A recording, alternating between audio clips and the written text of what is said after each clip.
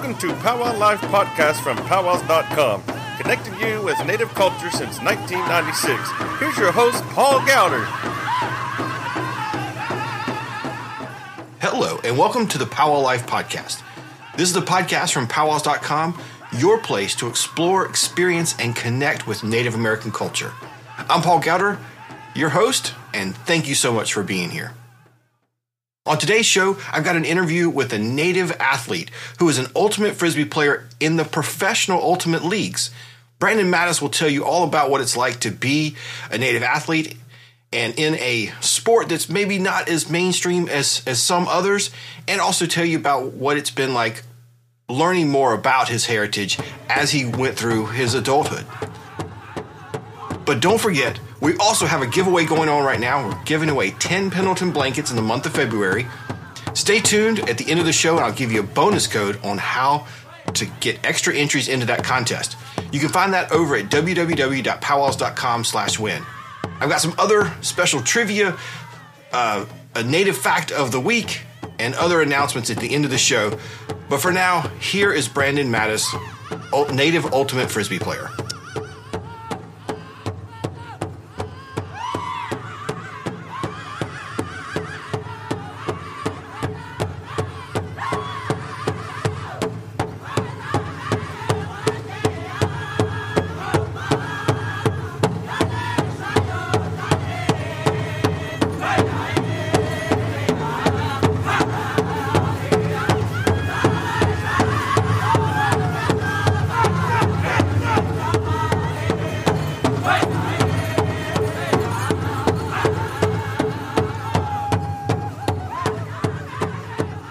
Okay, so I have to ask you to start with, when was the first time you remember having a Frisbee in your hands?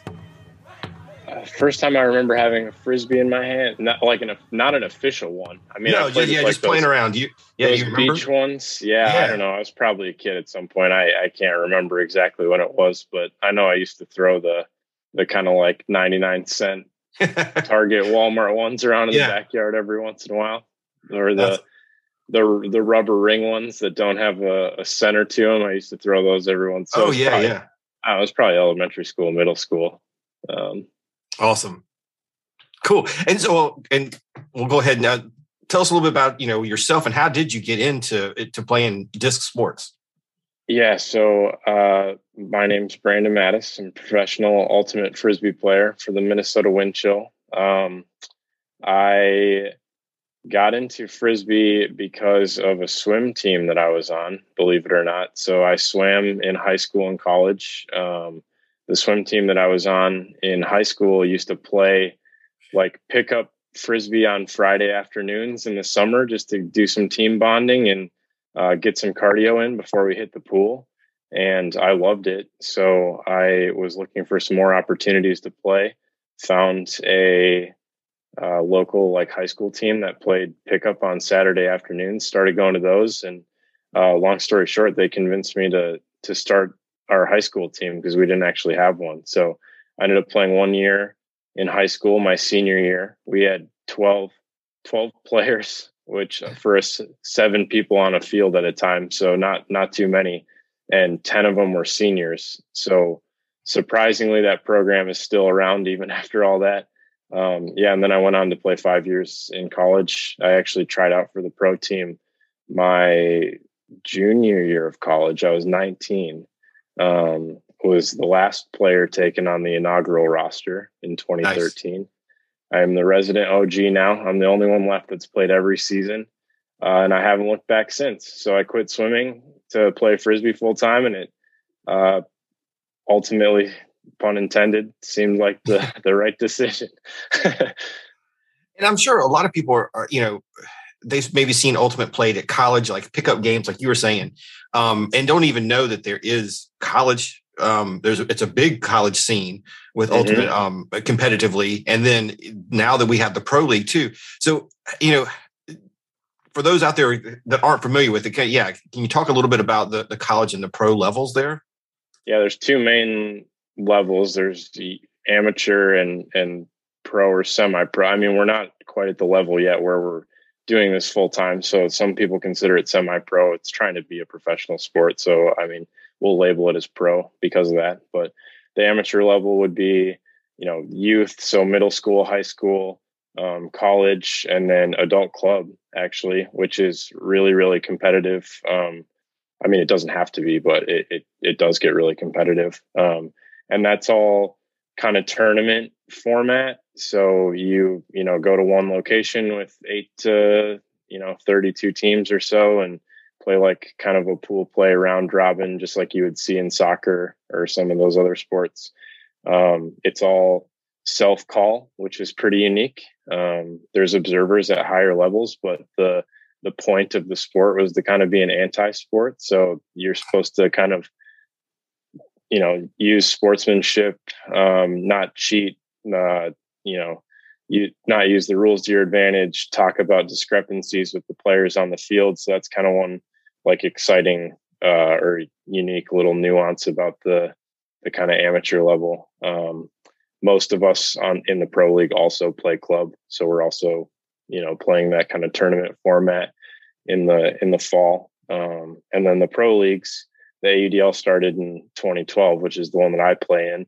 There was another men's pro league called the MLU, which is since folded. So the AUDL is the only men's pro league left. And then recently the Premier Ultimate League for women and non-binary players. And then the Western Ultimate League, which is basically just like the West Coast equivalent of the PUL, started up too. So there's some nuance between those games.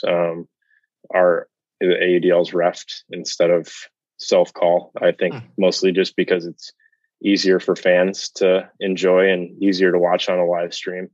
And then it's one game format. So we just play a game on Saturday, 4 quarters, and then we're done. It's not the kind of tournament round robin style.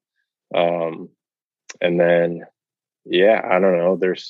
It's mostly the clock and the refs that are the big difference between the leagues, but most of us are playing both. We're playing the AUDL from January to August when our season ends, and then we're playing club from June to October when club nationals is. So it's 10 straight months of grinds with the disc in your hand. It's a long time. So I got into disc golf during the whole quarantine, and one of the people I was following was Brody Smith, who was an ultimate player. So was he in the league you're in?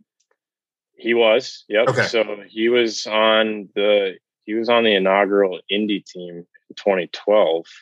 And then I can't remember when he fell out of the league, but he played with Indy for a couple of years, and then he played with Chicago for a little bit.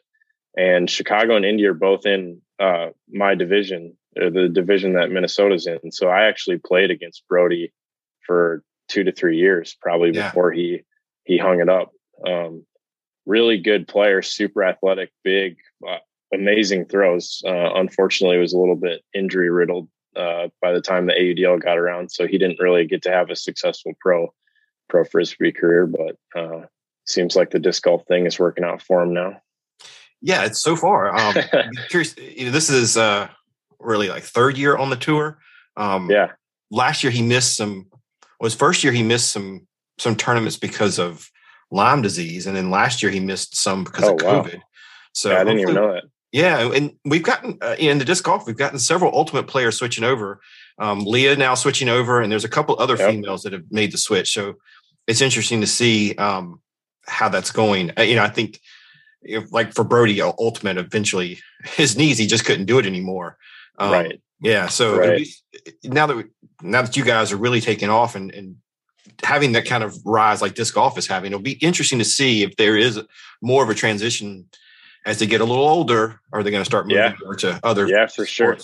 I mean, I never played disc golf really. The discs are so different. I mean, like an ultimate disc is meant to fly flat for a long distance so that people can run onto it. Whereas a disc golf disc moves in so many different ways, and the speed and the spin. And it's like totally like you could be a really good ultimate thrower and not be a good disc golf thrower at all. Yeah. So I never played it just because I was uncomfortable with those discs, but I picked it up a little bit over the pandemic. Like you were saying, I mean, it was an easy way to get with 1 or 2 friends in a safe way outside and be distanced and still have a disc in your hands and do something relatively athletic. So I think a lot of people found disc golf to be a fun hobby to pick up over the pandemic. And right now there's a lot more money in it than there is for ultimate. So that's certainly appealing to people too. And we know how to throw discs. So it take a little bit of practice, but eventually it comes around pretty quickly, I think, especially for people like Leah. Yeah. I mean, if you're already an athlete, there's certain things that you're already going to be good at. And yeah, you're right. The money right now, you've got top two players on the men's side are both making $1 million a year. That's a lot of money. That's a lot of money. Yeah, I'm pretty jealous about that contract. Not gonna lie. Yeah. We're not even close to there yet. I'm wearing Macbeth stuff tonight. I mean, he's doing really well. Macbeth and Wasaki, both, they're incredible. Well, and so in disc sports, I mean, in general, whether it's ultimate or disc golf, it's a really low barrier to entry. But yet it doesn't have that super wide, I guess, not acceptance, but it's just, there's not a whole lot of penetration into young kids. It's not like down here, at least in the South, where there's any field in the summer, there's, 100 kids or more playing soccer at 7:00 in the morning and then going all day. What is it going to take now to get either one of these sports a little more widely known and for some of these kids to figure out there is, like you said, maybe not full professional, but at least semi-professional route here that they could make some of this a career. Yeah. I mean, I think the advent of the semi-pro or pro leagues is a big step in that direction. We're live streaming games. We're routinely getting on SportsCenter top 10 plays. We've had a couple showcases in front of NFL crowds where we're playing at halftime of the Vikings or Packers games, stuff like that. Just the more eyeballs that we can get on the sport, obviously, is going to help increase that. I think it's a relatively new sport too, at least at the level that it is now. So I think a lot of we have a long way to go in terms of getting people out there and coaching, but with people getting more elite playing experience and now, having played for a long time and then being able to, or getting to the age where they're thinking about retiring, like we can switch some players over to coaching. And I think that'll certainly help. But yeah, I mean, the money is a big thing. I mean, the AUDL has been working to do some stuff where we, send discs to teams and have them run mini camps with local, city parks and rec departments. And we give discs away and try to reduce that's what it's all about. If we can get people on board, good sponsors, good people that are willing to put the time and effort in, and then continue to, get the sport and the highlights in front of some eyeballs. I think the combination of those is really what it's going to take. Because you're right. I mean, at its simplest, all you need is a disc. Like the sport was invented where people are playing barefoot and you can use shoes for cone. Like you literally just need a $10 piece of plastic and a couple of friends and you can play. So, right. It's a matter of getting eyeballs on the sport and getting people and resources that are willing to invest in doing so. So yeah, I think that's where we're at right now. Agreed. And more eyeballs, that's the key. It's also exciting to see, and going back to disc golf, Ricky Wasaki, he's doing a foundation where they're going to send discs to schools. And then Macbeth is doing a foundation where they're putting courses in for underprivileged areas and people who may not have access to a course anywhere soon. I know they did one in Mexico. They've done one in the inner cities of Chicago. And the PDGA, with Leah's help, had just put a course in or worked with the tribe. And so there's a new course going in Cherokee, North Carolina. That's amazing. Yeah, it's really great. I know when I talked to Leah, we talked about that and her involvement with the PDGA board and really trying to reach out to the indigenous community. But what are you seeing in your sport? I mean, are you seeing more not just indigenous athletes, but minority athletes at all? Is it a growing area in your sport? Is it still an area that needs focus? I think it is. I think the ultimate community as a whole is very progressive and socially conscious. The increase of the women's divisions and the non-binary divisions, like those are definitely helping. I feel like you need to have role models that look like you in order feel like you can play a sport. So that certainly helped. I think there's been a big focus on specifically getting more Black athletes involved in playing. I was pretty impressed with the college division had like a rescheduling from May last year. Usually nationals is in May, but they did a December nationals this year just because of COVID and some scheduling issues. And I was pretty impressed with the women's division. I saw a lot of Asian American women players specifically. So I mean, it's a known issue, I think, or want in the Frisbee community. And I think there's a lot of people that are pushing for it. We've gotten a lot better. I still think there's obviously a lot of work to do in that department, but it starts with getting more people involved, right? The more popular the sport is, the lower the cost of entry, and the more people that look like you that play, I think the higher the chance that that's going to increase. And we hope it does. Absolutely. Yeah. I know like the golf and the PGA put a lot of money into reaching out to minority communities. But there's, still to get into golf, I mean, you're talking hundreds of dollars. Yeah. And that's just to get on a course where ultimately you just get the field, and disc golf, 90% of the courses are free. So just show up and start playing. Yeah. I'm hoping it really does spread. All right. So I asked Leah this question too. I know you're touring all over the country. You're moving about. Are you able to, when you're out, are you able to hit any powwows? Are you able to see any of that when you're on tour? This is probably a good time to bring this up. I didn't grow up with my Native heritage like at all. My grandpa actually didn't find out that he was Native until he was 48. And at that point, my mom was already 26. And so they were never really involved with it growing up. I took it kind of upon myself, especially with the known issues that kind of stemmed from the pandemic, and we're in Minneapolis. So, George Floyd and everything that surrounded that, it really sparked an interest in me to take, to learn more about that side of my family's heritage. I've obviously been very privileged, to grow up the way that I have in kind of suburban America and being white presenting and mixed. It's been very recent that I've dove in. I've only been to a handful of powwows. I actually have an aunt who is not on my mom's side at all. So we're not blood related. It's just through marriage. But she's taken me to a few, and I've really leaned on her to kind of help out. I've not been able to attend any while I've been traveling for Frisbee, but it is something that I'd be really excited to do coming up. So that's awesome. That's awesome. Yeah. You definitely try to hit some up. So I was telling Leah, hopefully, we can, if I'm out at a powwow, we can maybe meet up or something. But yeah, that would be amazing. Yeah, and I don't think your story is unique.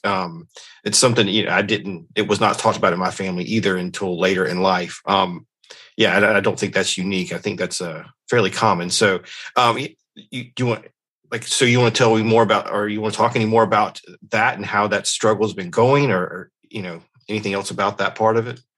I've found it's been kind of unique. Like, I feel like there's a mixed bag between people that are very excited about either mixed or, disconnected Indigenous and Native people that have been trying to reconnect. And I feel like there's maybe a little bit of a stigma around that as well. Just not being involved. And I think my story probably connects with a lot of people, and that it's not necessarily my fault that I didn't grow up with that. And I think as long as you continue to kind of learn and recognize obviously where my privileges come from with the things that I've talked about before, but try to learn and be invested in issues and give back to Native businesses and organizations and communities and do some of that kind of stuff. I think if your head and heart's in the right place, that's really all that matters, in my opinion. So I know where I come from. Obviously, I know what my privileges are, but it's still a part of who I am. It's still a part of my family's history. So it's something that I care to learn more about. Obviously, you get I had like a little high school program actually, which I think is really cool. Looking back on it, we got pulled out of class. There was like maybe 8 to 10 of us at my high school that would get pulled out of class once a month. And we had somebody from a local tribe that would come talk to us about some cultural stuff, and we would craft a little bit. And wow. I mean, it kind of felt like just a way for me to get out of doing real schoolwork.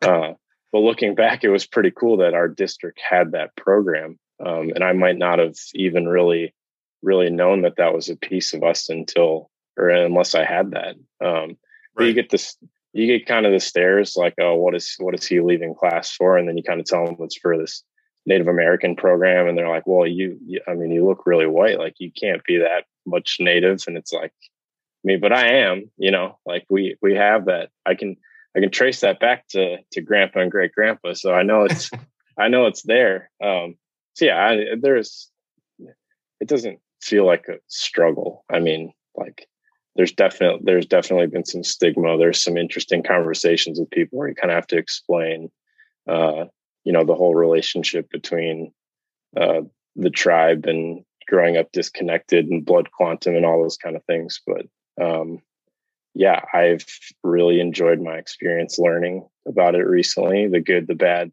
and the ugly. I think all that stuff is important, and just going to continue kind of doing my best to keep doing that and lean on some people that like yourself who've reached out, and Leah, who is one of the few disc sport Indigenous people that I know. So try to connect with her as much as I can. I finally got to meet her at Club Nationals this last October, which is amazing. And like my aunt and a couple other people who have just been really helpful, and just learn and absorb as much as I can, and but recognize that I've been a little bit more lucky than some people too. So yeah. And when we were talking before the interview, you had mentioned that there's other Native athletes out there that that you have kind of followed or whatever. Do you want to mention any of those other people, kind of role models or inspiration for you? Yeah, I think actually one of the biggest ones, and this ties kind of directly back to maybe not being super comfortable with rediving into the culture. Spencer O'Brien, she's a Canadian snowboard Olympian.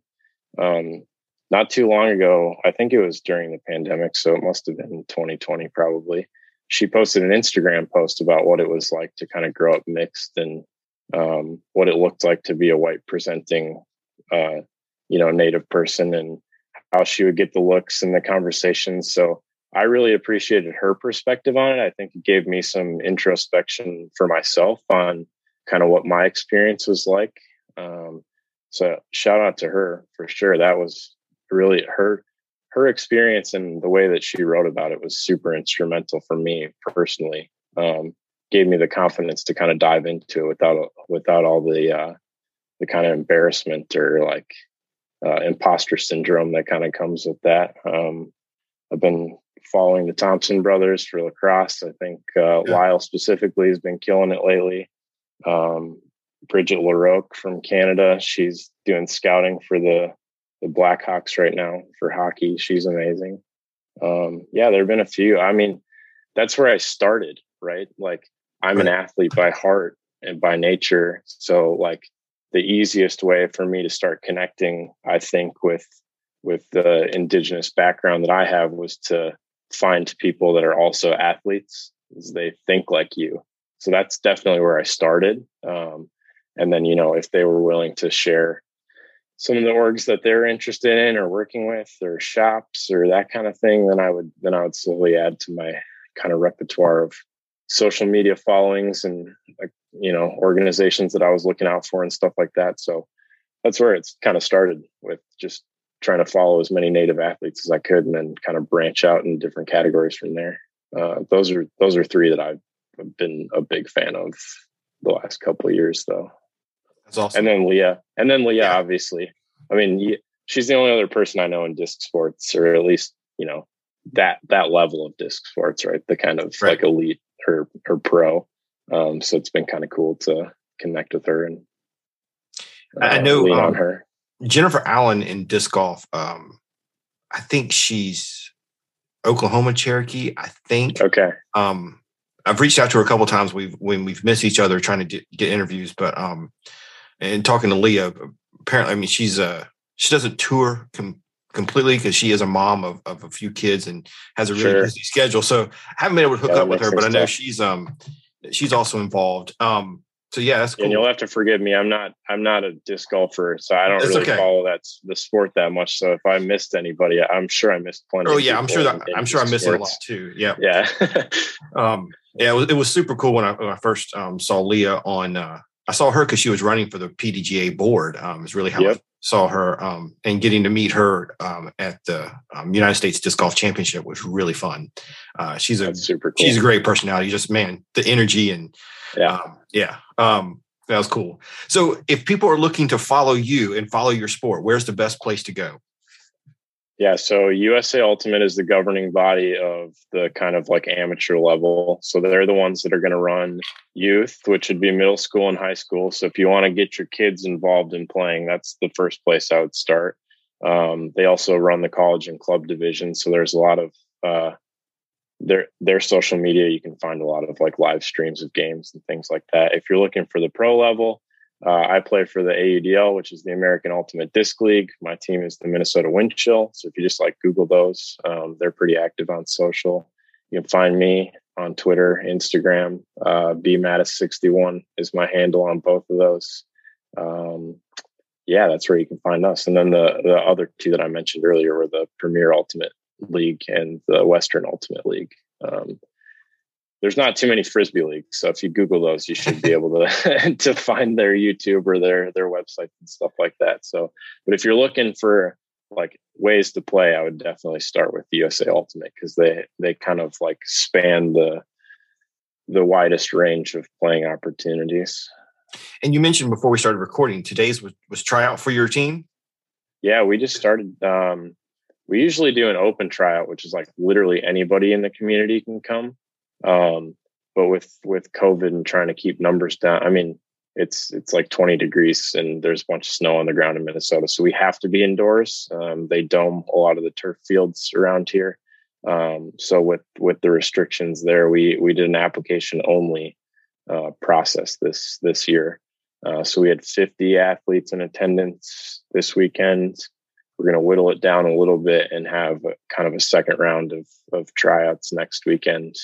And then after that, the team's going to be solidified. So we'll start practices about 2 weeks following that. And then everything kind of dominoes because the season goes really fast once the team is picked. Like the first game, at the beginning of May is going to be here before we know it. So it gets crazy.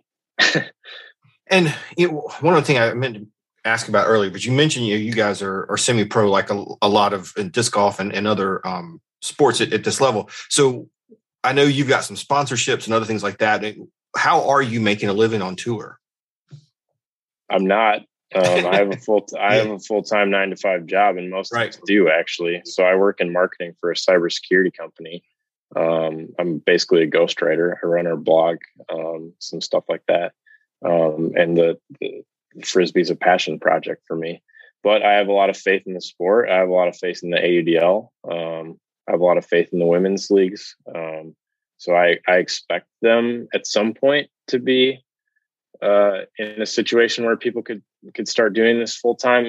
And I think there's a few, like there's a couple guys from New York in our league that are like having their like rent paid for and stuff for so they could play only ultimate if they really needed to. But I mean, for me, like I'm approaching 30, which is not super old, but it's old for sports, or it's starting to get old for sports, especially a sport that runs as much as Frisbee does.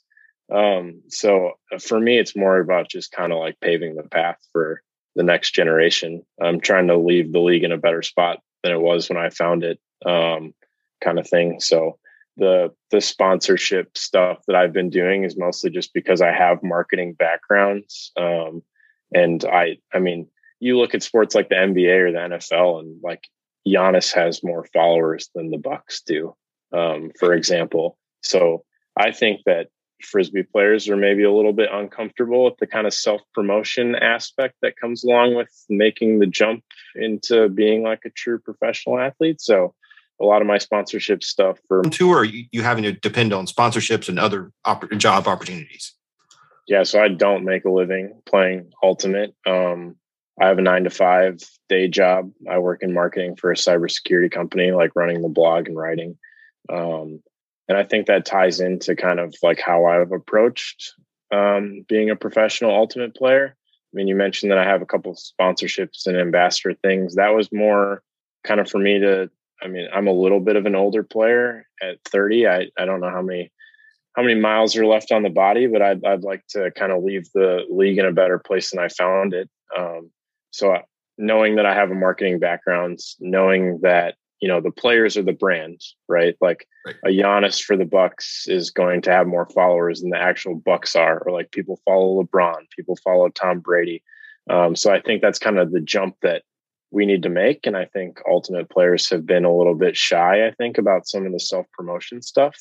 They shouldn't, because it's a great sport and people in the leagues are amazing athletes. But yeah, so some of the sponsorship stuff that I've been doing is mostly just a way for me to kind of like prove that it can be done, prove that brands and companies are willing to work with Frisbee players as athletes, you know, hopefully to set the tone and help the kind of next wave or next generation of younger players be able to do this full time. I mean, I definitely think that I have a lot of faith in the league that I play in. And I think the people are hungry for women's sports too. So I have a lot of faith in the two women's pro leagues that have started up recently. So yeah, I'm here to kind of help grow those leagues. And if I can make a few bucks while I do it, instead of having to, you know, pay a bunch of money to travel for club tournaments every summer, I mean, I'm still going to do that too, but like there's a lot of benefits. I would love to play anyway. So to be able to get paid anything and then have brands be willing to work with me on top of kind of paving the way, I think is a win-win for me. So that's kind of how I've approached being a pro or semi-pro Frisbee player. Yeah. And I think that's, you know, when I hear people in disc golf or in sports like yours, you know, it is a passion. And it's something you'd be doing whether you're paid or not. We've got people in disc golf that are living in their Priuses and making YouTube videos about it. And, you know, and spending a whole year doing that before he got any sponsorships. So it is something that, as the sport grows, I'm hoping that will turn out to be a little better for all the players. Yeah, absolutely. Well, again, man, thanks so much for spending a little time with me. That was awesome. I hope it'll help at least grow the sport a little bit or give a little bit more light on, you know, the ultimate sport and that it is so accessible and it's so easy to get started. And hope some people will go out there, watch a few videos, maybe catch some live streams and then grab a disc and head out to the field. Absolutely. I would love to see so many more Indigenous people playing Ultimate. If you want, I gave out my social handles before. Yeah. You need help setting up a clinic or anything, getting some discs in people's hands, like please reach out to me. Do not hesitate to. I would love to give some more access to Indigenous athletes to be able to play this sport, because I think it's super fun. I think everybody who loves sports would also think it's super fun. And with the costs of, you know, being so low, at least at the entry level, for sure. Right. Any travel sport is going to get expensive, but yeah. Yeah, exactly. So yeah, don't hesitate to reach out to me. I would love to at least get you pointed in the right direction if you need help with some resources. Awesome. Yeah, we're talking to Leah about maybe doing a clinic this year, so maybe that we can do a combined clinic. That'd be fun. Absolutely. And I told Leah I'm not a good disc golfer, but if she needs help, I am more than willing to help with the clinic. I'll do whatever it needs, even if it's just shagging discs. I'll be happy to be out there helping. That's probably about all the help I would be too. I'm nowhere close to her level. So me neither. Not at that sport anyway. All right, man. Well, good luck on the season, and hopefully we'll hook up at some point. Yeah, I appreciate it. Thanks a lot.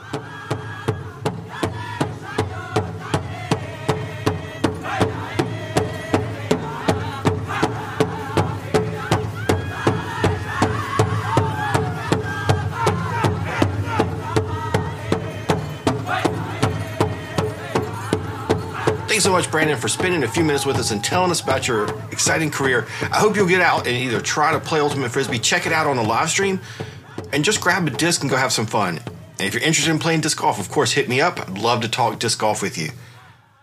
All right, as promised, I got a couple things for you. First, announcement about our powwow calendar.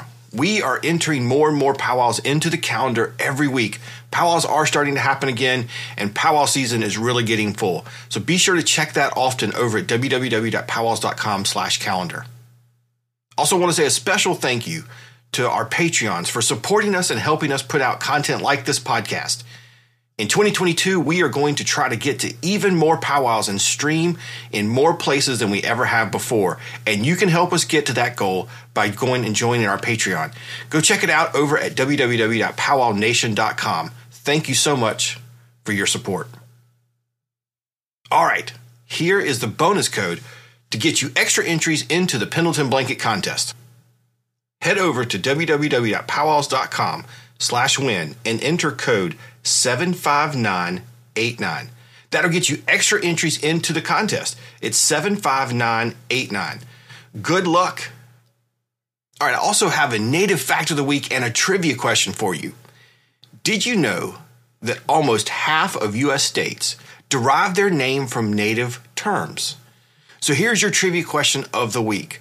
Head over to www.powwowlife.com and you can enter your answer in the form there. Name one state that didn't get its name from a native term, word, or phrase. One state. So be one state that didn't derive their name from that over at www.powwowlife.com. And I'll draw, before next week's show, I'll draw out of all the correct answers. I'll draw a winner and you'll get to win a powwows.com t-shirt. So go check that out and good luck on that.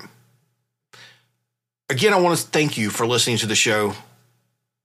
It's so great to have you here with me.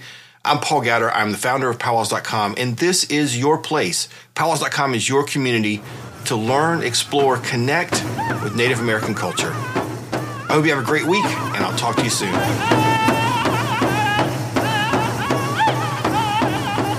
Thanks for listening to the Powwow Life podcast from powwows.com.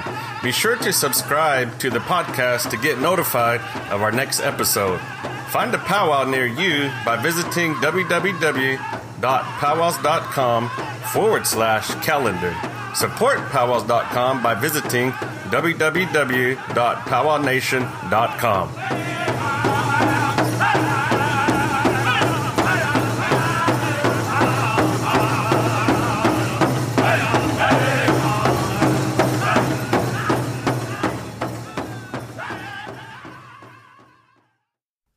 Good luck. Here's this week's trivia question. You can head over to powwowlife.com to fill out the form and submit your answer. All the right answers are entered into a drawing for a 10-sticker powwows.com sticker pack. Here's the question. This year, we are celebrating a big milestone. We have been live streaming for a number of years. So tell me, what year was the first year we streamed, and what was the first powwow we streamed? If you've been listening or following our content, you should be able to find it. Good luck. Powwowlife.com to submit your answer. What was the first powwow and what year did we first live stream? Good luck, and thank you so much for listening. I'll see you next week.